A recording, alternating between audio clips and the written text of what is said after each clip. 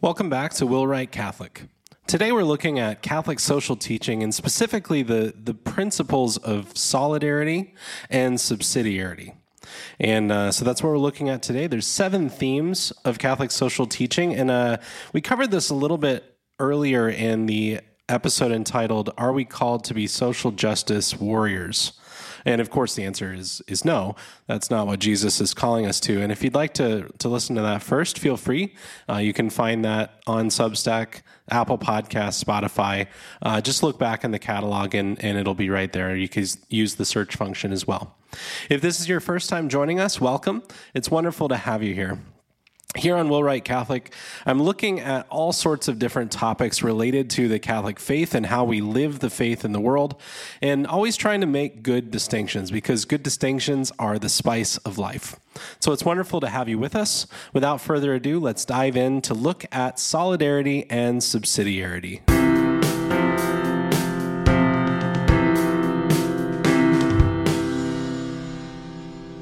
Solidarity and subsidiarity are 2 principles of the moral teachings of the Church that are absolutely required for a well-ordered and functioning society. In fact, the common good cannot be served without them, and it's from this starting point of the common good that we really have to start. Pope St. John the 23rd said in 1963 in Pacem in Terris that civil authority must strive to promote the common good in the interest of all, without favoring any individual citizen or category of citizen. Pope Leo XIII said in 1891 that civil society exists for the common good and hence is concerned with the interests of all in general. So civil society serving the common good is ordered towards men establishing right relationship with one another, setting up a commonwealth, because no man is an island unto himself, and the good of each individual is inextricably linked to the good of society as a whole. So when we're looking at the common good, we're not looking at making the greatest good for the greatest number of people. No, it's the good of all in common. As Pope Benedict XVI wrote in Caritas in Veritate, he said, "To love someone is to desire that person's good and to take effective steps to secure it." How else can this be accomplished than in a community, a society, a gathering of individuals united to common purpose, at least to some large degree? And so with this, we move from the common good into the first principle we're looking at today, solidarity. So the common good is the aim of civil society, but how is it served? Well, solidarity basically is the reality that there's an interdependence among individuals and nations. In his work, Centesimus Annus, Pope St. John Paul II provides the historical context of the word solidarity. He reports that in the writings of Pope Leo XIII, oftentimes the Greek philosophical term of friendship is employed with the same meaning as what we now call solidarity. Pope Pius XI refers to solidarity with the term social charity. And Pope St. Paul VI expanded, as John Paul II writes, the concept to cover the many modern aspects of the social question, speaking of a civilization of love. Pope Benedict XVI put it eloquently to the Pontifical Academy of Social Sciences in 2008 when he said this. He said, "Solidarity refers to the virtue enabling the human family to share fully the treasure of material and spiritual goods. And subsidiarity is the coordination of society's activities in a way that supports the internal life of the local communities." So in our modern interconnected world with global media, we experience keenly the reality that we are connected. I mean, we watch the news and we feel personally affected by injustice that we see, human rights violations committed in countries that maybe we'll never even step foot. And there's a moral connotation to all of this because we wonder, how can I help? What can I do? See, the human heart naturally reaches out to the suffering and pain of others, and it desires justice. But what can we do? Well, in solidarity, we understand that we are interconnected. As St. John Paul II put it in 1987, he said, "It's above all a question of interdependence, sensed as a system determining relationships in the contemporary world, in its economic, cultural, political, and religious elements, and accepted as a moral category. When interdependence becomes recognized in this way, the correlative response as a moral and social attitude, as a virtue, is solidarity. This then is not a feeling of vague compassion or shallow distress at the misfortunes of so many people, both near and far. On the contrary, it's a firm and persevering determination to commit oneself to the common good. That is to say, to the good of all and of each individual, because we are really responsible for all. And he wrote that in Solicitudo Rei Socialis, paragraph 38. So committed to the common good, aware of the interconnectedness of man, we set out in charity to sanctify the temporal order. And this is the heart of solidarity. We see the world as God sees it. We recognize the members of society as persons. Seeing the image of God and recognizing opportunities to practice solidarity do not belong exclusively to one class of people either. As St. John Paul II puts it, he says in paragraph 39 of Solicitudo Rei Socialis, those who are more influential because they have a greater share of goods and common services should feel responsible for the weaker and be ready to share with them all they possess. Those who are weaker for their part in the same spirit of solidarity should not adopt a purely passive attitude or one that's destructive of the social fabric, but while claiming their legitimate rights, should do what they can for the good of all. The intermediate groups, in their turn, should not selfishly insist on their particular interests, but respect the interests of others. In other words, no one is excused from the practice of Christian charity. Likewise, because civil society exists to serve the common good, an essential condition for global solidarity is autonomy and free self-determination for countries. See, men organize themselves to constitute a commonwealth. Government should support this swelling of justice and charity without trying to undermine it in a tyrannical top-down approach. And those in government work, if you're listening, you can support the practice of solidarity by understanding that man's fulfillment comes by using his intelligence and freedom in freely giving of himself to others. Private initiative and ownership are therefore to be respected and kept in preeminent position. To quote St. John Paul II from Centesimus Annus, paragraph 43, he says, "Man works in order to provide for the needs of his family, his community, his nation, and ultimately all humanity. Moreover, he collaborates in the work of his fellow employees as well as in the work of suppliers and in the customer's use of goods in a progressively expanding chain of solidarity." So it's Catholic and just to ensure bonds of solidarity among working people and allow them to practice useful work without exploitation and being used as a means of making only profit. Man works to provide for the need of others, and his work ought to firstly expand the work and wealth of society, which can then lead to profits, but only secondarily. So we need to keep that in mind. We need to create value first, as the first order of business, and then capture value or make profits secondarily. Even at the level of the family, a mutual support of husband and wife should be fostered by the community and by the government, and care be given from one generation to the other. The family is rightly ordered as a community of work and solidarity, and an intergenerational solidarity. Solidarity requires seeing the human person. This is probably one of the biggest keys to this. We need to see people as God sees them. Often today, we might find two prevailing forces which seek to devalue us. On the one hand, the market sees only producers and consumers of goods. And on the other hand, the government only sees statistics and objects of state administration. But society serves the life of human persons and the common good. The market and the state are not the final purpose of society. So associations of persons and state agencies should work to promote a deeper vision of human solidarity, because by doing so, solidarity can be shown by civil society in a way surpassing that of any one individual, right? We can do more when we work together than we can do apart. Pope Francis said in 2013 that as church, we have a strong responsibility to spread hope through works of solidarity, always seeking to collaborate in the best possible way with public institutions with respect for their respective responsibilities. And St. John Paul II put it this way in 1995 in Ut Unum Sint 43. He said, "Many Christians from all communities, by reason of their faith, are jointly involved in bold projects aimed at changing the world by inculcating respect for the rights and needs of everyone, especially the poor, the lowly, and the defenseless. So it's this vision of seeing the human person like as a person rather than a vague abstraction, and respecting the needs of this person that we enter into solidarity with him. Right, as Pope Benedict XVI put it in Deus Caritas Est, paragraph 18, he says, "Only my readiness to encounter my neighbor and to show him love makes me sensitive to God as well. Only if I serve my neighbor can my eyes be open to what God does for me and how much he loves me." Really, solidarity is instantiated in our place of work when we serve the other. So if you're listening to this and you're a real estate agent, are you viewing the human purpose of the structure you're helping to buy and sell?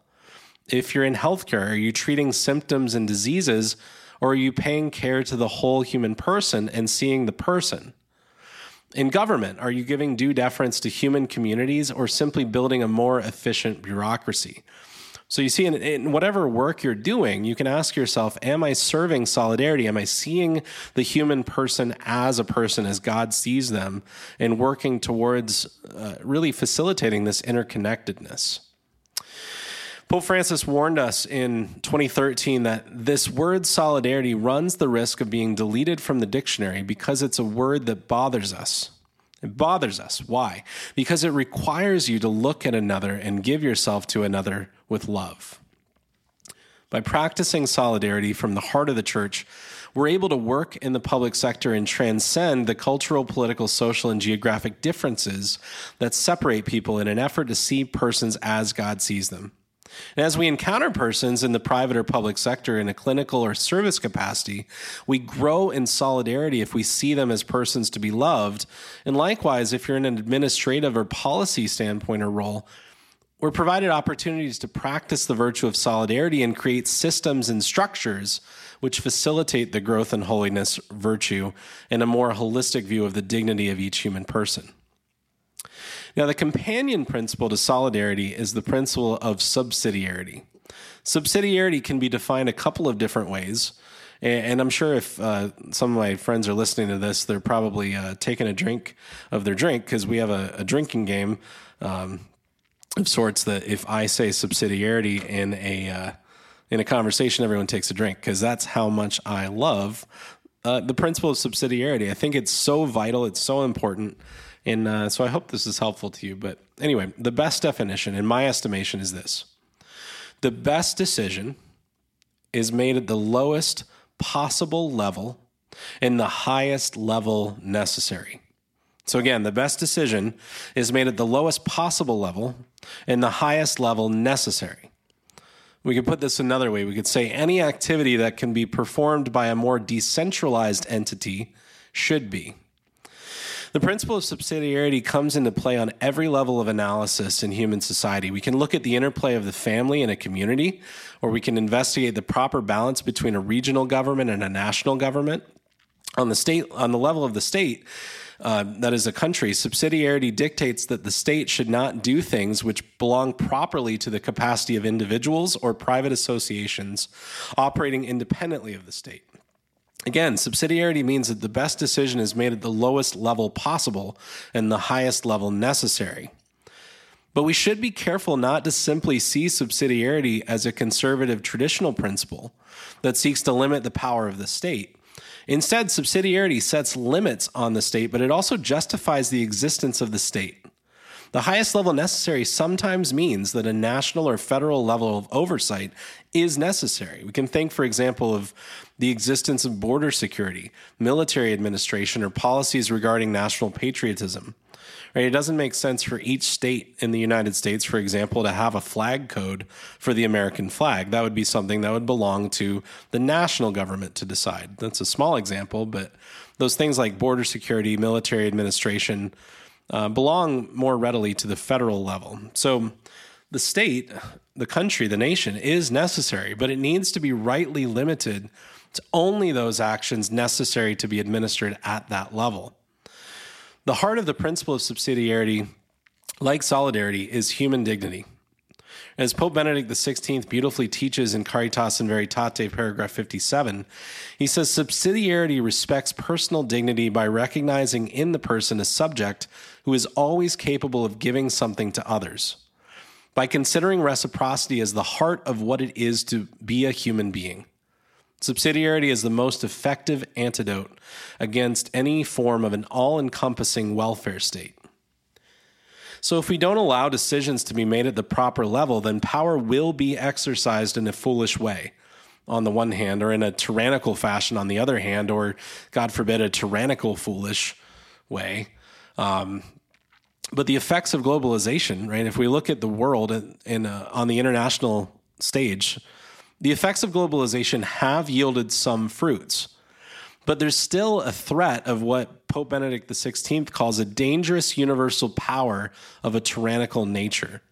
He acknowledges that there should be sufficient global authority to pursue the common good, the global common good, but most importantly, as he says in Caritas in Veritate, this authority, however, must be organized in a subsidiary and stratified way, if it's not to infringe upon freedom, and if it's to yield effective results in practice. Pope Pius XI in 1931 in Quadragesimo Anno 80, paragraph 80, wrote on this reciprocal nature when he said this: the supreme authority of the state ought therefore to let subordinate groups handle matters and concerns of lesser importance, which would otherwise dissipate its efforts greatly. Thereby the state will be more freely, powerfully, and effectively to do all of those things that belong to it alone, because it alone can do them: directing, watching, urging, restraining, as occasion requires and necessity demands. So again, subsidiarity, the lowest possible level is where a decision should be made, and the highest level necessary. Because the state cannot be an all-encompassing, tyrannical, unjustly limiting entity as it concerns individual autonomy. In the Second World Meeting of Popular Movements in 2015, Pope Francis said this very clearly. He said, no actual or established power has the right to deprive peoples of the full exercise of their sovereignty. Now, if we do not heed the Church's sage understanding of subsidiarity, then the Church will begin to provide everything, even those things best left to a lower level or strata of society. And this would inevitably become a mere bureaucracy, which can never guarantee the thing needed most by those who are suffering, namely a loving, personal concern. As Pope Benedict XVI writes in Deus Caritas S28, he says, we do not need a state which regulates and controls everything, but a state which, in accordance with the principle of subsidiarity, generously acknowledges and supports initiatives arising from the different social forces and combines spontaneity with closeness to those in need. Because that's the beautiful thing about subsidiarity. When you make the decision on the lowest possible level and the highest level necessary, there's a closeness between the decision being made and the person who has to carry it out, or the person to whom it affects. Right? So subsidiarity and solidarity really go together. They come in a pair. And if we don't have both, then neither is assured. If we have subsidiarity without solidarity, then we have what Pope Benedict XVI called social privatism. In this situation, the individual is free to operate as they will, but with no regard for his fellow man, and this doesn't serve the common good. On the other hand, if we have solidarity but not subsidiarity, then we have what Pope Benedict calls paternalist social assistance that is demeaning to those in need. In 1961, Pope St. John XXIII wrote clearly that experience has shown that where personal initiative is lacking, political tyranny ensues. And in addition, economic stagnation in the production of a wide range of consumer goods and of services of the material and spiritual order. He wrote that in Mater Magistra 57. So this paternalist social assistance could be what we call a social assistance state or a welfare state. And such a society deprives individuals of personal responsibility. The social assistance state, says Pope St. John Paul II in Centesimus Annus, paragraph 48, he says, it leads to a loss of human energies and an inordinate increase of public agencies, which are dominated more by bureaucratic ways of thinking than by concern for serving their clients, and which are accompanied by an enormous increase in spending. In fact, it would appear that needs are best understood and satisfied by people who are closest to them and who act as neighbors to those in need. So the lesson here is an incredibly practical one. For those involved in the public or private sectors alike, we must view people as persons with true value. We need to work towards the common good, ensure that we're keeping subsidiarity and solidarity operative, and if we're to avoid tyranny, then we must put subsidiarity into practice. If we're to avoid privatism devoid of charity, then we have to put solidarity into practice. So I hope this has been helpful to you. I hope you understand solidarity and subsidiarity a bit better. I hope that you can implement those in your lives. They're vastly important principles. Without them, we really can't practice Catholic social teaching and thus live out the gospel. So very, very practical stuff here. If this has been a blessing to you, please feel free to comment or like or share this podcast. Share it with your friends and family. Put it on your social media. And I'd love to hear from you. If there's a comment you'd like to make or a question, let me know, and I can always answer it on the next podcast. So feel free to do that. You can email me at will.wright.catholic@gmail.com or simply leave a comment on Substack on the emails that come out. And if you haven't subscribed on Substack, I highly recommend you do that to make sure that you always get the emails with the new episodes and content that comes out. And that's simply by going to willwrightcatholic.com and signing up. You can do that for free. Or if this podcast has been a blessing to you, there are some expenses involved. And so I'd welcome paid subscribers as well. Again, that's not necessary. All the podcasts will remain free. But if this has been of value to you, then, out of reciprocity, which is what we brought up today, then please feel free to contribute. It would mean a great deal to me to help me continue to make these. And so let's end in prayer. Glory be to the Father, and to the Son, and to the Holy Spirit, now and ever and forever. Amen. In the name of the Father, and of the Son, and of the Holy Spirit. Amen.